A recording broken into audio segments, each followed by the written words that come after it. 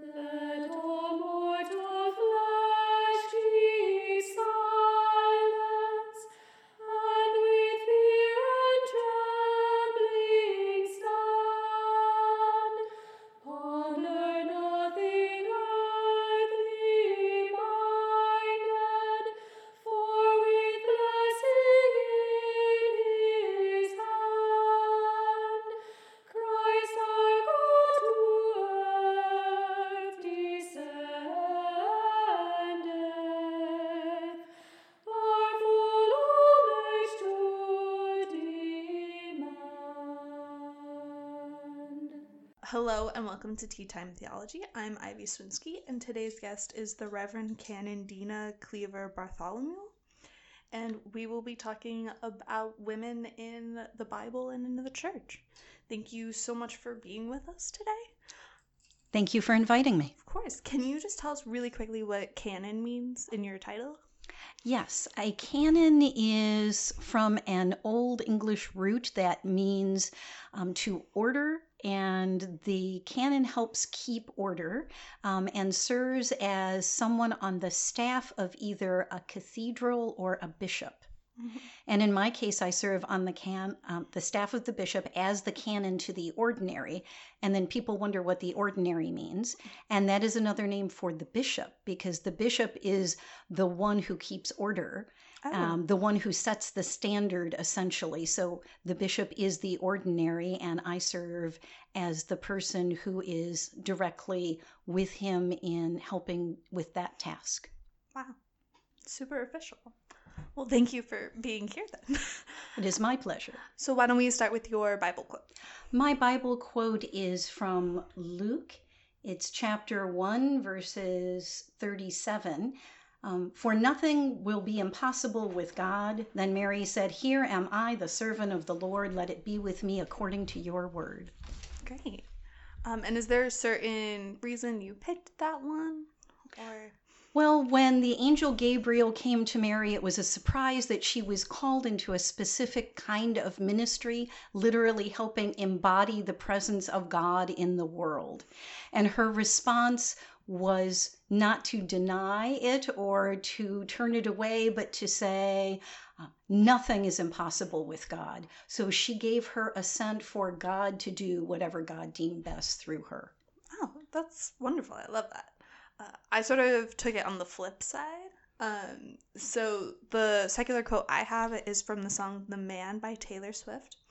And the specific part I brought in is, "I'm so sick of running as fast as I can, wondering if I'd get there quicker if I was a man."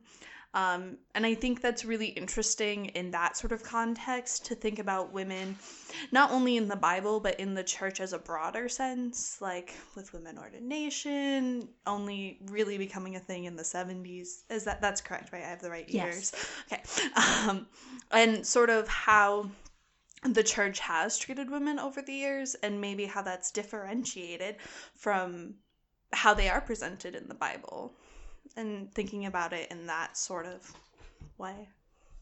Well, women in the church and women in the Bible are obviously related, Yes. but in different eras in the church and in different times in the Bible, there are very different perceptions of women and presentations of women and of what they're allowed to be and do. Mm-hmm. And we always keep in mind that what women actually lived is distilled into the Bible, and it's edited by many people before we encounter the written text. Mm-hmm. So that means there's usually a much vaster array than what we see, because this is something that has gone through thousands of years, especially when you go back in oral tradition in the Old Testament. Mm-hmm. And as many editors do, they keep the parts they like and not the ones they don't, although they leave traces often of alternate stories. And sometimes it's those little nuggets that help us realize there is a much broader role for women than is often presented in our culture as being in the Bible. So sometimes when we read the Bible, we find things that really surprise us because it isn't in keeping with the stories we usually hear from the Bible. Awesome. Do you have a favorite female character? And character might be the wrong word here, but sort of female in the Bible that you're like, this one is one that I sort of go back to time and time again? I would say I have a range. Great. Obviously, I love Mary Magdalene. Mm-hmm. I think she was often culturally misrepresented, and we're just beginning to rediscover and appreciate her on a deeper level. I really appreciate the representations of holy wisdom, which occur both in the Old Testament and in the Apocrypha, and then again in the New Testament, but again are just starting to be more fully appreciated within the church. And I also like some of the women in the Old Testament that I didn't know much about until I started studying the Bible more deeply. There are some really courageous countercultural women in the Old Testament. And I find that when I've told their stories, especially for youth group Bible studies or in church school Bible studies, they're almost always things no one has ever heard. Yeah, no. And that makes it kind of fun because they're discovering it for the first time and going, we didn't know women did these kinds of things, much less that those stories are in the Bible. So I have a lot of fun with those. Yeah. Well, let's start talking about some of them. So let's start with Mary Magdalene, because I feel like she's kind of one of those people that you go to when you think about women in the Bible. Yes. And she's one that I personally really love. Yes. As well as I agree with you, I feel like she has been misrepresented in many ways. She has been. I think one of the unfortunate things is there is an historic error that was made regarding Mary Magdalene. It actually came out in a papal letter, which is one of the reasons it's lasted so long as a misunderstanding. And that is because in Luke 8:2, there's a mention of Mary Magdalene, just a fleeting one, but she's named individually, of having been cured of 7 demons. But immediately preceding that mention of her name is this story about a woman who is a great sinner who is forgiven of her sins. Mm-hmm. And those two stories have become conflated, where the assumption was that Mary Magdalene was that woman who was the great sinner. And that's where that whole idea that Mary Magdalene was a prostitute came from, that that's what a woman who was a great sinner would have been sort of a euphemism for back then. And so those two things were put together erroneously. It doesn't name, the Bible doesn't name who that woman who was a great sinner was. But since Mary Magdalene is mentioned by name in the next paragraph, it became assumed that that sinner was Mary Magdalene. And so all the portrayals of Mary Magdalene as a prostitute are sort of loosely based on this misinterpretation. There's no evidence anywhere that Mary Magdalene was a prostitute. So it really has been a disempowering story for Mary Magdalene. What Mary Magdalene should rightly be known for is 2 other stories, one in Matthew 28 and one in John 20, and those are both resurrection stories. And in both of those cases, Mary Magdalene encounters the risen Christ. And she is the first one to encounter the risen Christ. I mean, one of the best stories is John 20, the Easter story, because that's where she encounters him and has quite a conversation with him. And in that story in particular, Jesus tells her, go and tell my brothers. And for us, what we learn is that in Greek, the term apostle means one sent. So when he sends her, when he says, go and tell my brothers, she becomes the first apostle of the risen Christ. She is the one commissioned by the risen Jesus to go and tell the good news of his resurrection to the male disciples. And she does just that with the famous words, I have seen the Lord. And she tells them exactly what Jesus has told her to say. And she also, in a more abbreviated version in Matthew, has the same commission from the risen Jesus to go and tell his brothers, and she does that in Matthew as well. So that is the story she should be the most famous for. Yeah, definitely. What is the difference between an apostle and a disciple? Because there are a lot of people who consider Mary Magdalene not one of the 12 disciples, but a disciple of Jesus, right? Right. A disciple is basically a follower, a learner. So lots of rabbis had disciples because they would follow them and learn from them. That's why they call Jesus teacher, which is what rabbi means. And so anyone could be a follower or a disciple. And he called the 12 to be disciples. And in truth, he also sent out both the 12 disciples and then later 70 others, it tells us in Luke, to go and prepare the way for him to preach and to heal in various towns and villages. So they were apostles in that sense that Jesus sent them out to prepare the way. But a disciple can be any of us who choose to follow and learn from Jesus. To be an apostle means one sent by Jesus. So there's a fine distinction. And when we talk about the 12 apostles, we usually mean the ones who were sent by the risen Christ. And that happens at the end of Matthew in the Great Commission, Matthew 28, where he sends them out as the risen Christ to preach the good news to every nation, and to baptize them in the name of the Father and the Son and the Holy Spirit.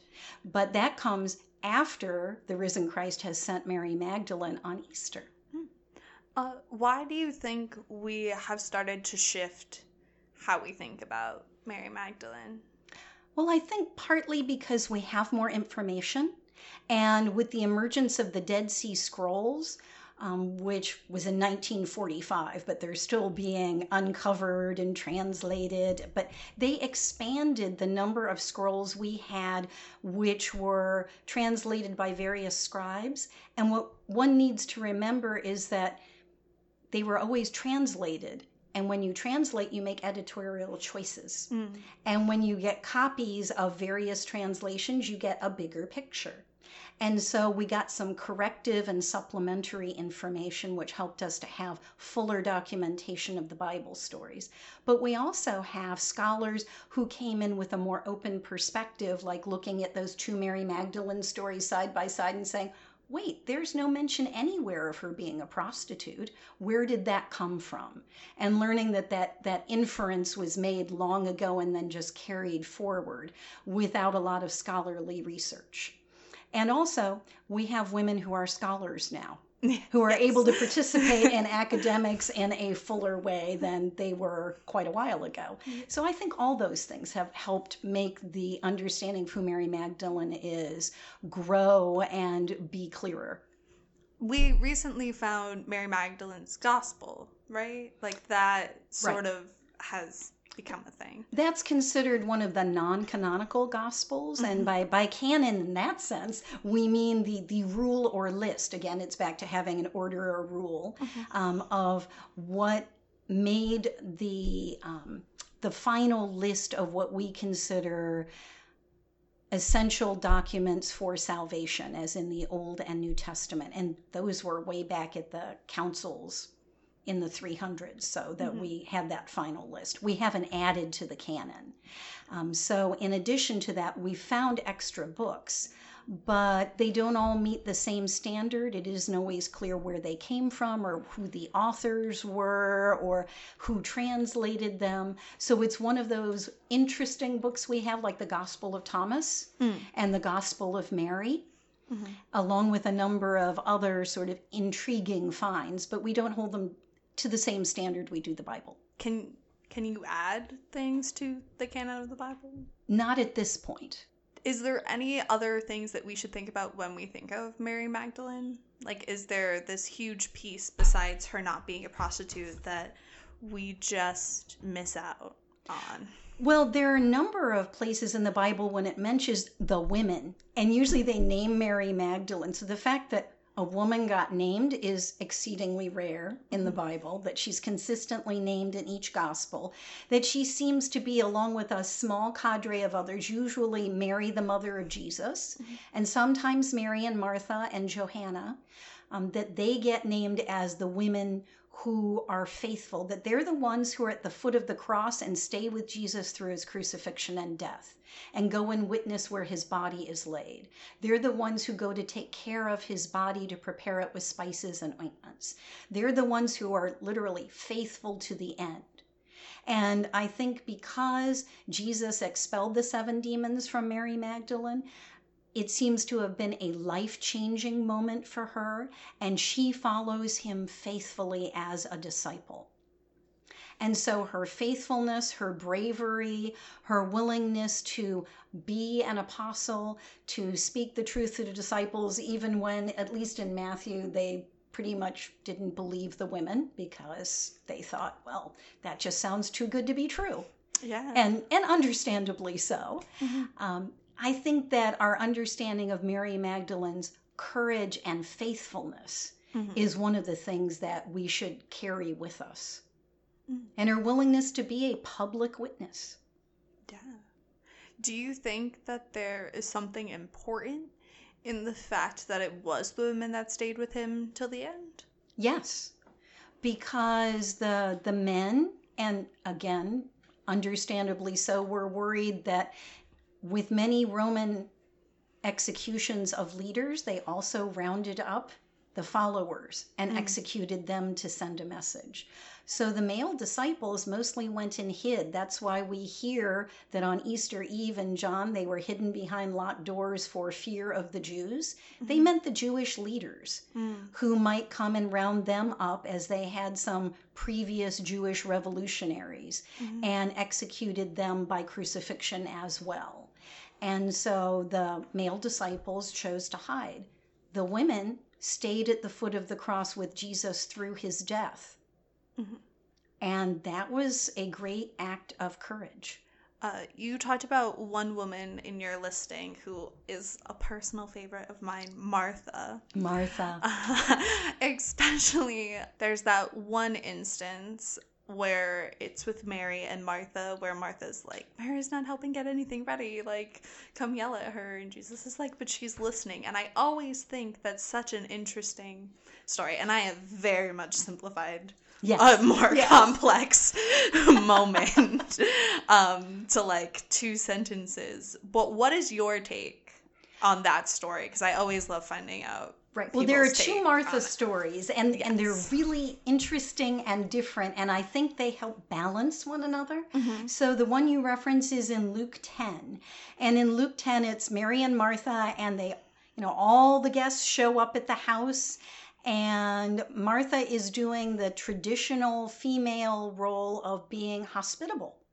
And she is preparing food and getting everything ready, and all the male disciples are sitting there listening to Jesus, as followers and disciples are supposed to do, and as men were usually allowed to do, because women would engage in hospitality. But Mary had also decided to sit down at the feet of Jesus, which was the traditional posture for a disciple, and to listen to the teacher along with the male disciples. So Martha was feeling a little overwhelmed, and as we often get when we're overwhelmed, a little cranky. So she went to Jesus and said, tell her to help me. And a lot of people either understand Martha's sense of being stressed and overwhelmed or sort of roll their eyes. But what Jesus does is patiently turns to her and says, Mary has chosen the better part, and I will not take that from her. And some people read that as Jesus belittling the role of hospitality. And I don't think that was it at all. What Jesus is saying there is more in the first things first category. That hospitality is always welcomed and appreciated, but that Mary has chosen the role of a disciple, which was usually not permitted for women. And he has explicitly allowed women to sit, and the traditional role of a male, sit at his feet and learn along with the men. So he has given that permission to allow a place for women to be included in the circle of disciples. And that is a highly unusual thing for a male rabbi to permit, much less encourage. So he essentially opens the circle for Martha. And often it's read as more sort of chastising her, but I don't hear it that way. So he's, as he does in many cases, broadens the circle rather than limiting it. Mm. And then what happens in the John story, which is John 11, is when Lazarus is dying and Jesus does not come to the home of Mary and Martha until after Lazarus has died. And he deliberately delays, which is perplexing for most of us who read that story. It's very hard to hear that he chooses to wait. But when he does show up, I find it fascinating that Jesus responds to Mary and Martha each in the way that they need. So Martha hears that he's coming because people come and tell her that Jesus is approaching the house. She goes out to him and says to him, "If you had been here, my brother would not have died." And that's a great faith statement because she believes he could have prevented that. And then he says, "Yes, but he will rise again at the last day. Do you believe this?" And she makes this profound theological statement where she says, "Yes, I believe that you are the one who is coming into the world." So she says essentially, "Yes, I believe you are the resurrection and the life," because he makes the I am statement. I am the resurrection and the life. You don't have to wait for the resurrection because I am the resurrection. And it's one of those, the ego eimi, which is what the language, Greek language that we read God using out of the burning bush, the I am language that God uses to define God's self. Well, in John, Jesus uses that same God language to define himself. And she responds with a profound theological affirmation. So they have this theological conversation, which is just amazing. And then he goes to Mary and she needs a pastoral response. So she's weeping and he weeps with her. So he shows the flexibility to be theological with Martha and pastoral with Mary. And if you thought Martha was put off by Jesus's response in the first story, it's clear that she's willing to engage with him in sort of this, "You let my brother die" conversation. Yeah, she's willing to be angry at him. She is. And he's able to not only accept that, but to take it to another level, and she goes right with him. Which is also what the Samaritan woman does. Every time in the Samaritan woman's story that he shifts the conversation to another level, she follows him. So it's this sort of wonderful witty repartee that goes back and forth. It's contrasted with there's a Nicodemus story where Nicodemus can't follow Jesus at all because Jesus is being metaphorical and Nicodemus is being literal, and they just keep missing each other. And then you get this Samaritan woman who's first a Samaritan, so she's a foreigner, and then she's a woman, and then she's been married several times, so she's clearly outside the realm of acceptable. And they end up going back and forth in increasing levels of theological sophistication and spiritual understanding, and she keeps pace right with him. And Martha does a similar thing, so it's really fascinating. Jesus is open to doing that with women. Yeah, he's open to conversations happening. And he starts with wherever someone is, which I think is wonderfully invitational. It would be hard not to talk about Mary. Yes. She's kind Mary, of a big the mother one. of Jesus. Yes. She's kind of a big one. She is. What is your reading of Mary? What is your sort of idea of her? I think Mary had tremendous courage to say, essentially, "Let it be with me according to your word." To have an angel show up. I mean, the response every time an angel shows up in the Bible is that the angel has to say, either "Be not afraid" or "Do not fear," depending on your translation, because good heavens, that would be frightening for anyone to have an angel just show up. So Gabriel shows up, gives her this message which is extremely difficult to understand and perplexing even in its sense of, so how can this be when I am not married? How exactly is that going to happen?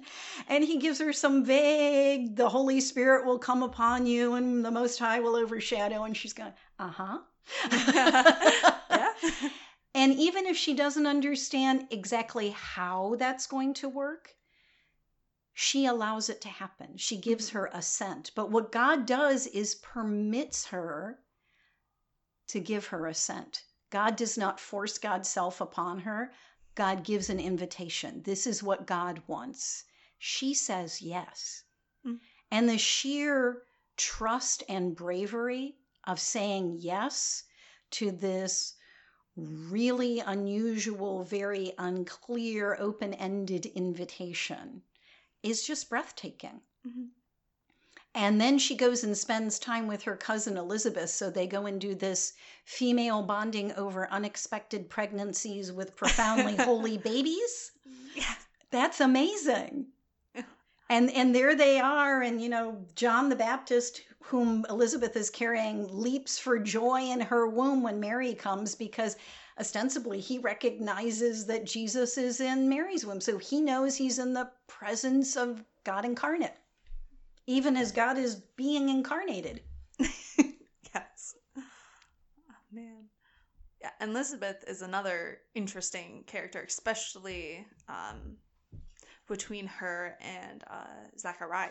Yes. Their story is one of my personal favorite Advent stories, and the song of Zechariah Yes. that happens, I think, is really fascinating. Well, it's intriguing. Luke really seems to be very warm and receptive about stories to women. I mean, if you want a warm, fuzzy story in the gospel, it's going to be in Luke, because he likes those heartwarming people stories. Mm-hmm. They include women, though. Profound. He's just amazing in his capacity to do that. So what he does at the beginning is he literally silences the man. Yeah. And the story focuses on the women. So you get Mary, who has this solo appearance with Gabriel, and then you get Mary and Elizabeth and the time they spend together. And Zechariah is silenced because he does not respond with the same kind of faithfulness until Elizabeth gives birth to John, and Zechariah consents to having him named John. And then he is freed to speak again, and that's when you get the Song of Zechariah. And I feel like it would have been so interesting to see these two women try and raise these children. Yes. Because you're like, yeah, we know who you're going to be in 30 years, but like there still is that time where they're like children and do need to be some sort of shaping happening within there, right? Or is that just... Well, and keep in mind, we know who they're going to be in 30 years, but it wasn't clear at all that Mary and Elizabeth did. Mm-hmm. They had these holy babies with these great forecasts of being holy people, but no roadmap for how that would unfold or exactly what that meant. Mm-hmm.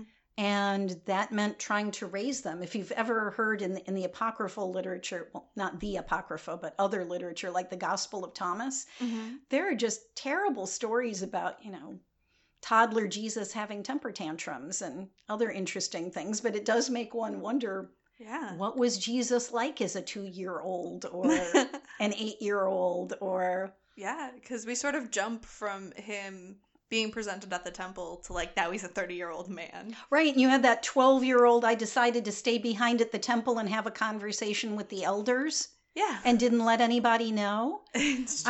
As a parent, I just imagine that panicked moment where you have that, I thought he was with you conversation, and he's not. Yes, definitely.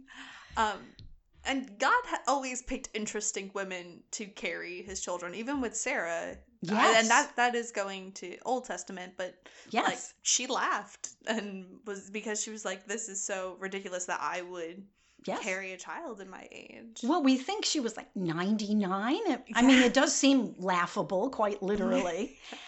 But again, it's the sense that nothing's impossible with God. Mm-hmm. But for us, it's hard to remember that. I mean, even in our everyday lives, it can be hard to remember that. Mm-hmm. That God can do things just beyond our wildest imagining.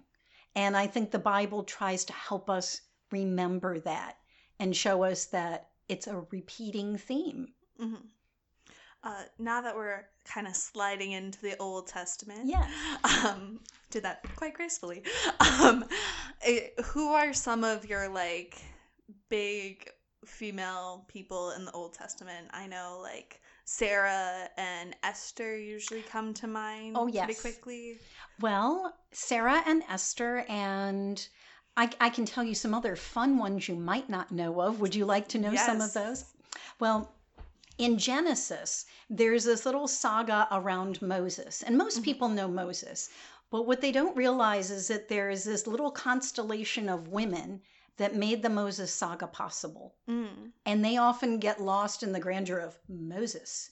So at the beginning in Exodus 1:15, when the Pharaoh orders the Egyptian midwives to kill the Hebrew baby boys when they're born because there are just too many Hebrews. There are these two midwives named Puah and Shiphrah.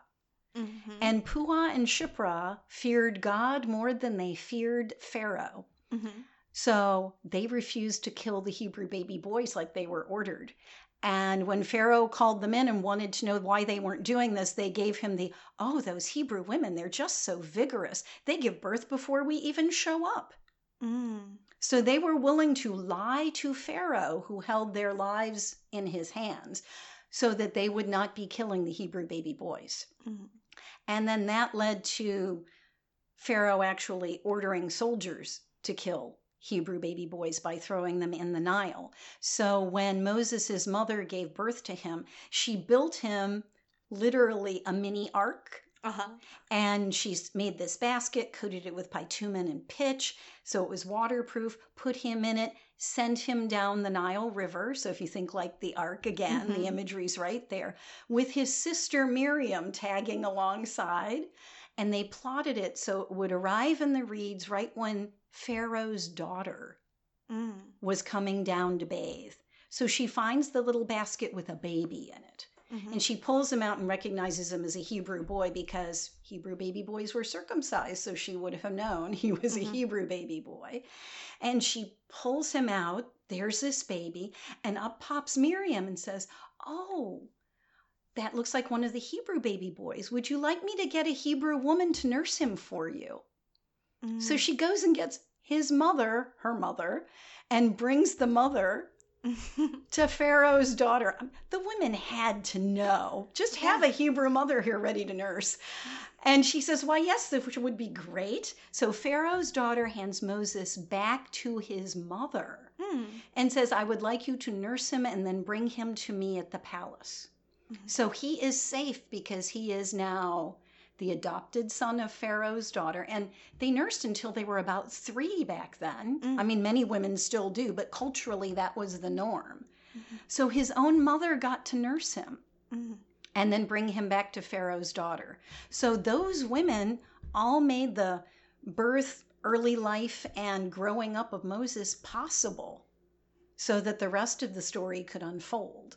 And I just love that little bit of teamwork that can easily be overlooked among the women. And then there's Esther, which many people know, and the fact that she risked her life to save the Jewish people from genocide because she agreed to appear in the presence of the king without being invited, which was punishable by death unless the king decided to extend the scepter to her, which he did, fortunately for all of us. But there's also, in the Apocrypha, there's a story about a woman named Judith who does a similar thing. She is captured by an enemy general who thinks she's beautiful. He's quite smitten with her. And she agrees to go in and dine with him and have wine with him. And he gets really drunk and he thinks he's going to have his way with her. And instead he falls asleep drunk and she uses his sword to chop off his head and she puts it in her food bag and walks back out with his head. So she's eliminated the enemy general. Saving the Hebrew people again. And there's a similar woman named Jael. And Jael is in the book of Judges. And this is one of those fun stories, Jael and the tent peg. So the prophet or judge Deborah says to one of the brave generals, "You have to capture the enemy commander Sisera. But if you don't capture him because you're afraid of him, a woman will get the glory." And so the men don't chase him down. And this woman, Jael, sees this enemy general running. She knows who he is. She invites him into her tent to hide. So she hides him. He falls asleep. She takes a tent peg and a hammer, drives the tent peg through his head while he's sleeping, Oh my God. and conquers the enemy general. Wow. So there are these women who just do these amazing and sometimes like, wow, Yeah. things that we don't know about, that save God's people time and time again. And if it weren't for them, who knows? It's like Rahab the prostitute who saves Joshua and the spies. Yeah. You just never know all these women who become brave and do things to save their people. Yeah. That's amazing. So we've talked a lot about the women in the Bible who were kind of lit and awesome. Yes. So let's sort of shift a little, if that's okay. Okay. To women in religion and the church in the broader sense. Because if you go by the book, we're like killing generals and going crazy here. But as we said at the beginning, women weren't ordained until the 70s. Right. So it's like, what happened? What shift occurred there? Well, there were a couple. One is that in the early church, if you read in the Acts of the Apostles, you will find that women were right there engaged in early ministry. One of my favorite stories from that is of Lydia. I have a daughter named Lydia, a dyer of purple who was an independent businesswoman and one of the first converts in the Greek-speaking world. And she supported and funded the ministry of Paul. So she had a huge role to play. And there were other women who were deacons in the early church. And there are women mentioned whose names were later sort of tweaked to sound like they might have been males. And when you go back to the early text, you find out, oh no, that's actually a female name. So there were women who were engaged in early ministry. There are early mosaics. There's one of Bishop Theodora. And people tried to say it was Theodore, but Theodora has a bus line. Yeah. Hard to miss. Can't really explain that out. Yeah. And there were a number of women who were engaged. But what happens is, as you spread Christianity into the Greek-speaking world, where women's proper role was limited to the household. It was one thing when you had house churches. But when especially you get into Constantine in the 300s and it becomes an official religion, then women's roles are still limited to the household. And when the church became acceptable to be more public, it was not acceptable for women to have public roles in the church. And that's when it became more limited. And that's when documents, because it was a state religion, became more altered to produce an image that was male-led. Okay. Because that was the public role for men. And that's when you came up with like Paul, who has what we call the Hausstaufen in German, but the household lists of what were appropriate women's and men's duties. Those are Greek household lists. That's how Greek society organized itself. So that's what happens when you have a new religion encountering a culture that has a strict bifurcation of male and female roles. Yeah. And so that got carried forward in the church. But also, I feel like a lot of church women, even though they are like secretaries or stay mostly in the kitchen and stuff, as someone who has a lot of aunts that are these strong church women, I understand that a lot of times the real doings of a church happen in the kitchen, and you always want to make sure the secretary knows what's going on because they're going to be the person that actually makes sure whatever you need done is done. Well, women have not often had overtly powerful roles in the church. That didn't mean they didn't have power in the church. It just meant that women lived into whatever opportunities were presented to them for ministry and often pushed the barriers to make it broader and more inclusive. Because we used to have deaconesses before we had female deacons. Yes. But we've always had women in ministry. It just wasn't always officially recognized. Yes. You didn't have the collar to Right. sort of sanction it. But you can do a lot without a collar, too. Yes, you can. We are all called to ministry. Not all of those ministries are ordained, nor should they all be. That's why we all have a vocation or a calling. And we're asked to embody that by using the gifts and talents God has given us and doing the work God has called us to do. So you are an ordained female priest. I am. Can you tell me a little bit about your process through ordination, if you're okay with that? It can be sort of basic. Well, I'm one of the women who was ordained not in the first wave. So the very first women were ordained what we would call irregularly here in the U.S. Actually, the first woman in the Anglican Communion was Lee Tim Oy. Okay. Yes, in 1945. Mm-hmm. And she was ordained, I believe, in Shanghai because they didn't have enough priests. Mm-hmm. And the bishop there saw her as a priest. Oh, nice. And that's one of those little bits of history we didn't know about in the West for quite some time. But in the United States, it was in 1976 where we had that Philadelphia 11. Mm-hmm. And they were irregularly ordained, which means it was without permission. And 3 retired bishops did that. So they were going to be prophetic and brave, and they were retired. What were someone going to do? Fire them? Yeah, no. So they did that, and it was a bold move. And then that inspired the regularizing of their ordinations and the ability to allow women to be ordained, both as deacons and as priests. Mm-hmm. They had been deacons prior to that, but not priests. And it was a very slow process because even after that was approved simply by changing the pronoun, not by passing a separate amendment, just changing the pronoun to mean that he was all-inclusive in the ordination rite. It was still determined on a case-by-case case-by-case with each bishop. Oh, wow. So there were large numbers of bishops who still would not allow it. Mm-hmm. And it wasn't until recently that, and I mean a few years ago. Oh, no. Yes, that it's allowed in every diocese now. Mm.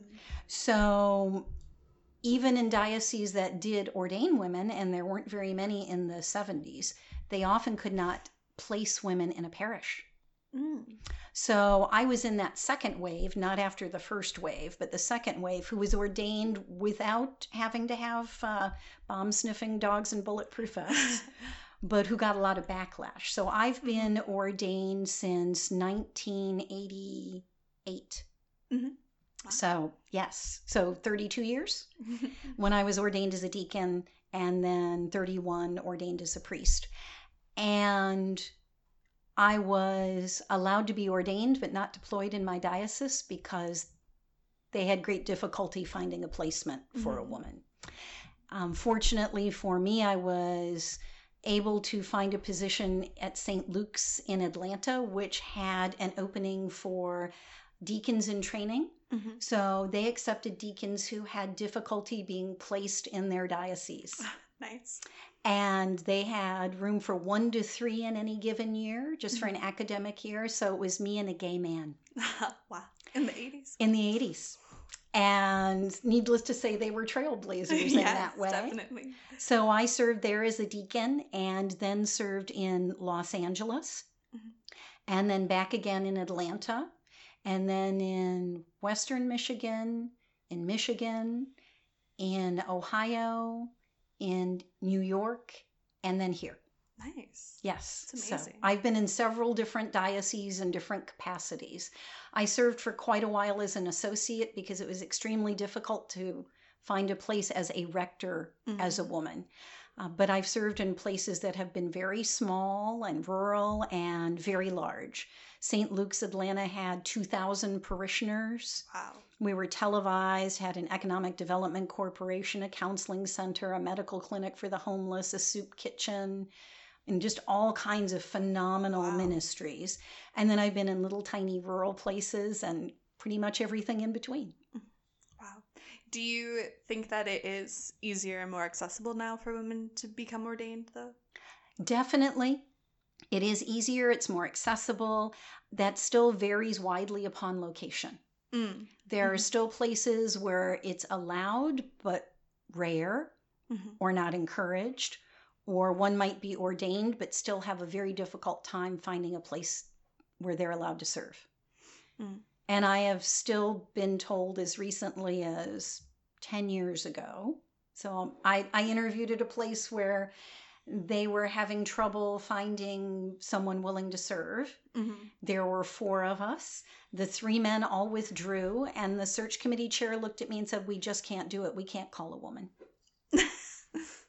And people will say, "Well, that's illegal, but not in the church." It isn't? No, because the church is exempted from what you would think of as most labor laws in that regard. Yes. We should change that. That seems illegal. But I've been told I couldn't have a job because I was pregnant. I've been told I wouldn't be called because I'm female. And with no trace of self-awareness about that. Yeah. And it's like they don't even realize that that isn't a great thing to say or something. No. Because there's a difference of you not fitting the parish or like you not fitting. Right. That it's like, yeah, sure, whatever. But to be like, oh, you are pregnant, there's no way you could work here. It's not. It's always appropriate to discern the right fit for a parish, and we want to encourage them. That's one of the things I do now in my current position, is to help parishes and clergy try to discern the right person for a call that is open. And so that we want the best chance for both the clergy person and the congregation to succeed in their efforts to grow and serve and proclaim the love of God and embody that. But to eliminate someone based on anything we would think of that shouldn't be legal, like their race, their ethnicity, their sexuality, their gender, or ability or disability, those are things we'd like to encourage people to move beyond. Yeah. And to really understand who the person is and not just the kind of packaging they come in. Definitely. So the title of this episode is called Choose Your Adventure, Devil or Angel.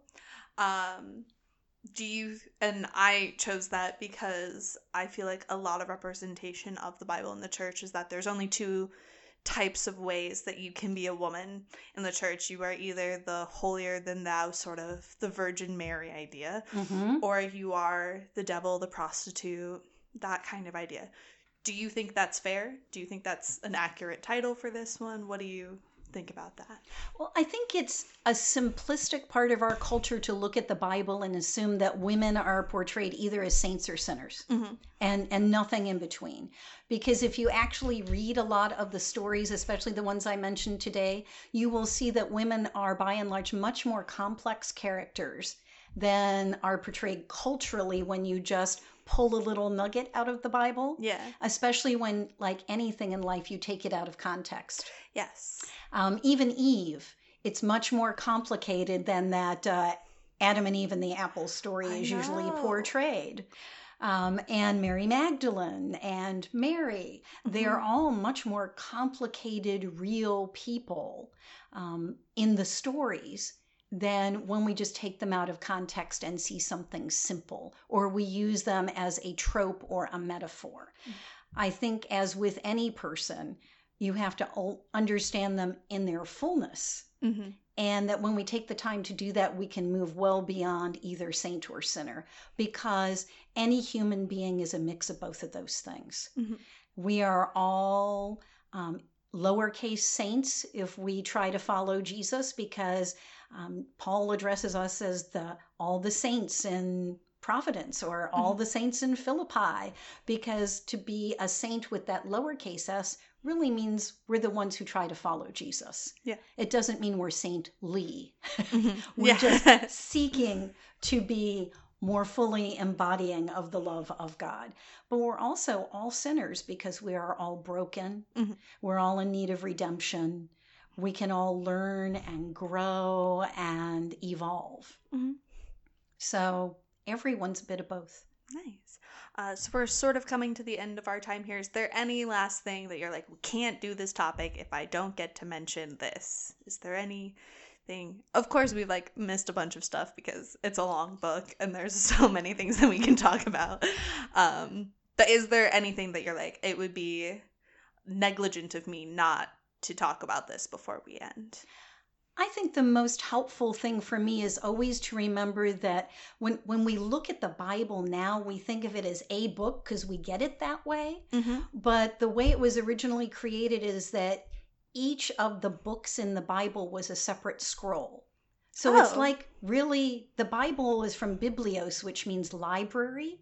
It's a whole library of sacred stories. Mm. And if we look at each of those stories as like, this is the story about Ivy, Mm-hmm. and we can understand it in its context and its complexity and go, oh, I never knew she was like this, or that happened, or I can see myself in this, or there are things in the Bible that make you, at least make me weep and laugh and wonder and marvel and go, ooh. It's just far more human Mm-hmm. than we often think of because God lives and moves and operates in and through people. Mm. So when we begin to understand the sort of delightfulness and messiness and complicated aspects of it's God in whom we live and move and have our being, but also that God comes through us, Mm-hmm. that's going to be different for everyone. And I think that if we begin to see this as one of a whole series of sacred stories that continue, Mm-hmm.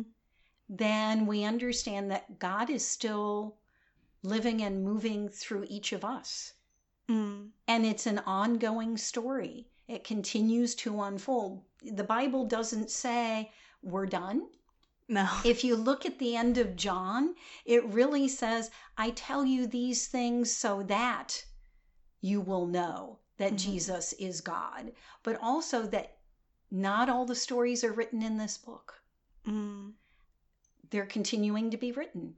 So the Bible is a wonderful beginning for understanding all of that. It's not the end of the story. Awesome. Well, thank you so much for being with us today. Thank you. It's been my pleasure.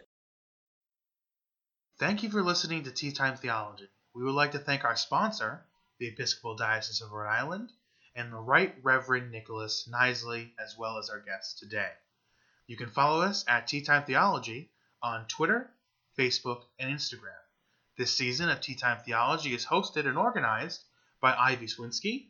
Our music is mixed and performed by Mo Ray Akande. The podcast is recorded and edited by me, Taylor Wilkie.